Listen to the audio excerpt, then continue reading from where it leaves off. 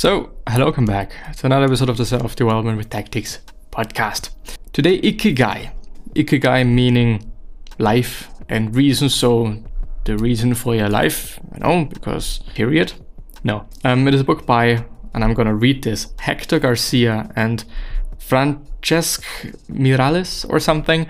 I at least know that Hector Garcia has written some books, and they are all quite successful. Not all of them, of course, but I think quite a few of them, as well as Ikigai, which is in general a really interesting and also a pretty useful thing to know about. And basically it is a concept. Something to know there is. It is a book, yes. Reading books can be good, yes, because it is just a medium.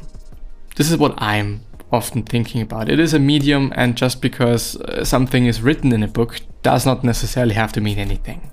All the information that I've gathered for today are from the web, or from a summary of the book, I guess, something like this. So you can get the exact same information in a different medium or in a different way as well. So it is not about the book.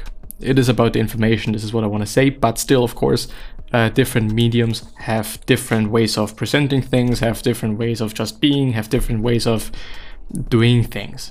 It's just, that's clear. But I do want to point out and also underline that it is not only about books, even though a lot of other channels, a lot of other things might suggest that reading books is the good for everything thing, that when you're reading books you're gonna be successful and a fucking millionaire, which is absolute fucking bullshit. But yeah, anyway, let's start with Ikigai. As I said, Ikigai means life and reason, so Iki is life and Gai is reason. And it basically is a way of living, a very interesting way of living, because they live in that way in Okinawa, which as far as I know is in Japan. And also, as far as I know, it is part of the blue zones, those areas on the planet where people are living the longest, which is interesting because why are they living for such a long time there? I think kind of the, medium life expectancy for males is like 80 or something, 89, and for females it is a bit more. Maybe I can find it on, I actually want to say their website, but it's definitely not fucking their website. The Okinawa Island, by the way.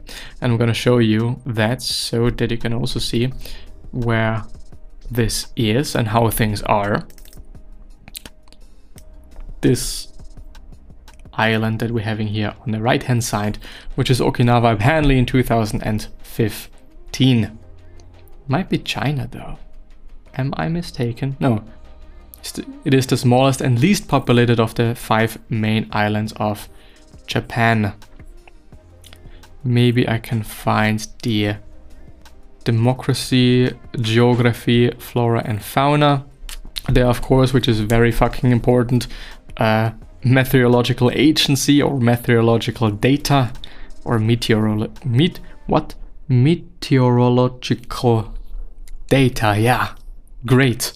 For example, like, heat and whatever the fuck it is about. But it is not about the island itself. It is not about their, it's partly about their life expectancy, but it is mainly about the concept of Ikigai, which I think is useful for everyone, or can be useful for everyone if you're using it, of course, which kind of underlines what I meant before with, okay, reading books is good, but you also have to use them.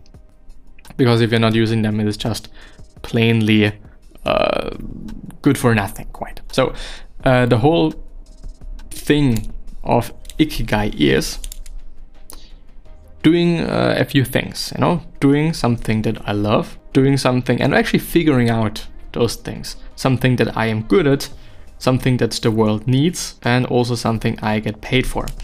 When I hear something that the world needs, which is for me like, okay, I am just looking out for what other people need, maybe even just in my area, maybe it's very local, but maybe it is also kind of international. I know, for example, and this is hypothetical, of course, that this person and that person need this and that, and it is not there yet. There is no product for this, and there is no content for this, or there is no whatever for this. So I do this because I know that these people need it, and I'm generous and I'm cool and I want to do it. Maybe I'm even good at it. Who knows? But it is in general something that Seth Godin often talks about. Not having a product, not having a podcast, not having a service that is for everyone, but for a very specific, quite also amount of people, but type of people. You know, I'm producing something. This is kind of the case also for the podcast. This podcast is definitely not for everyone. It should not be meant for everyone. I'm getting into it. It is not meant for everyone. You know, not everyone is gonna like it. Not everyone is gonna be like, okay, I wanna listen to it more than once a month. And this is fine. One shouldn't also produce, of course, there's a few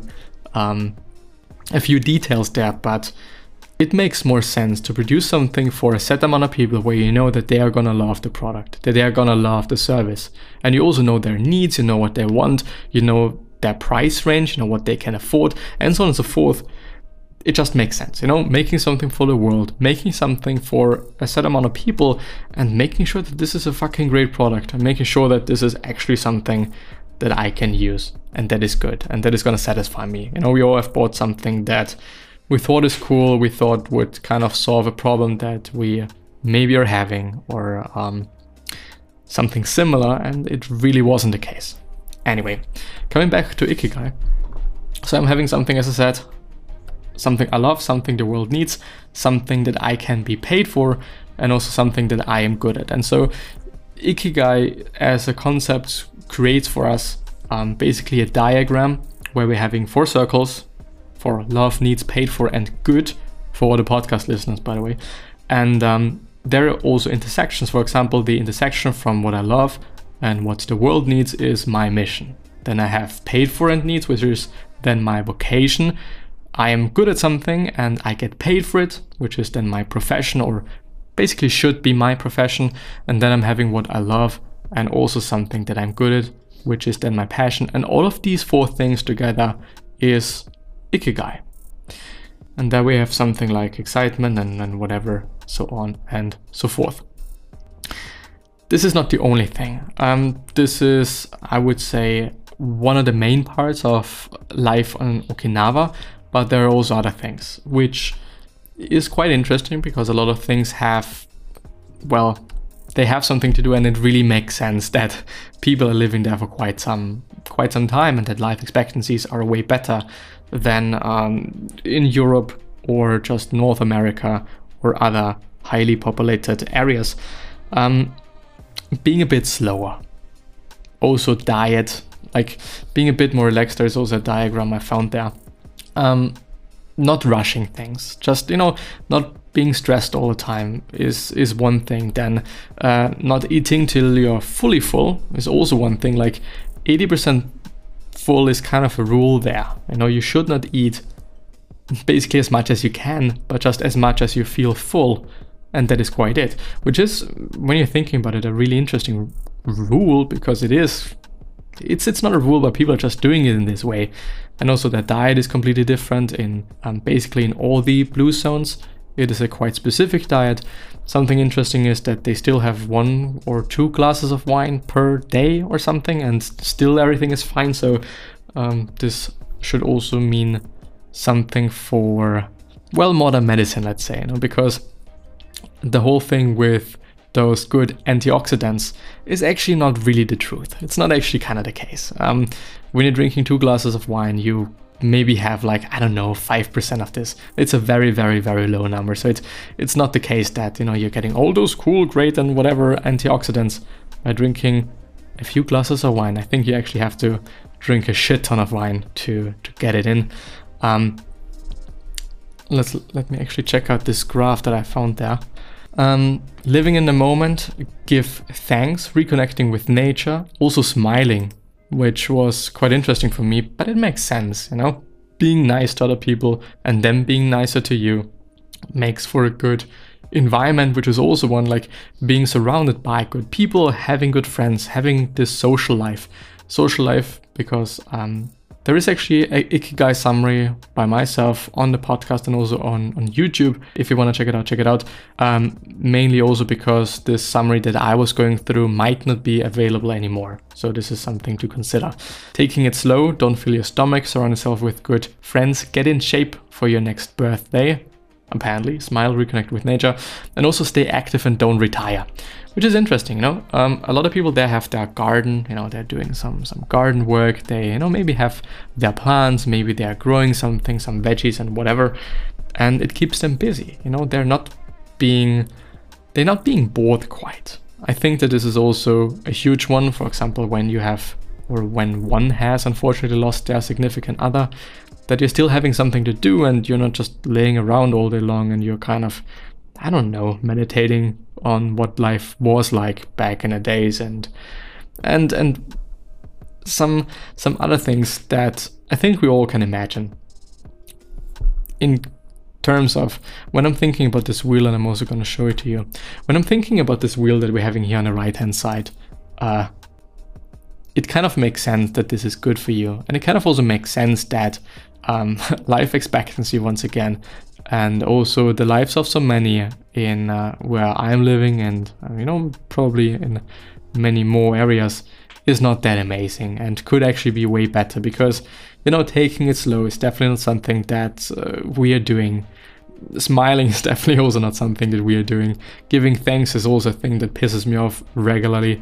Living in a moment, also not really, and reconnecting with nature is a bit problematic when you're living in a very big city.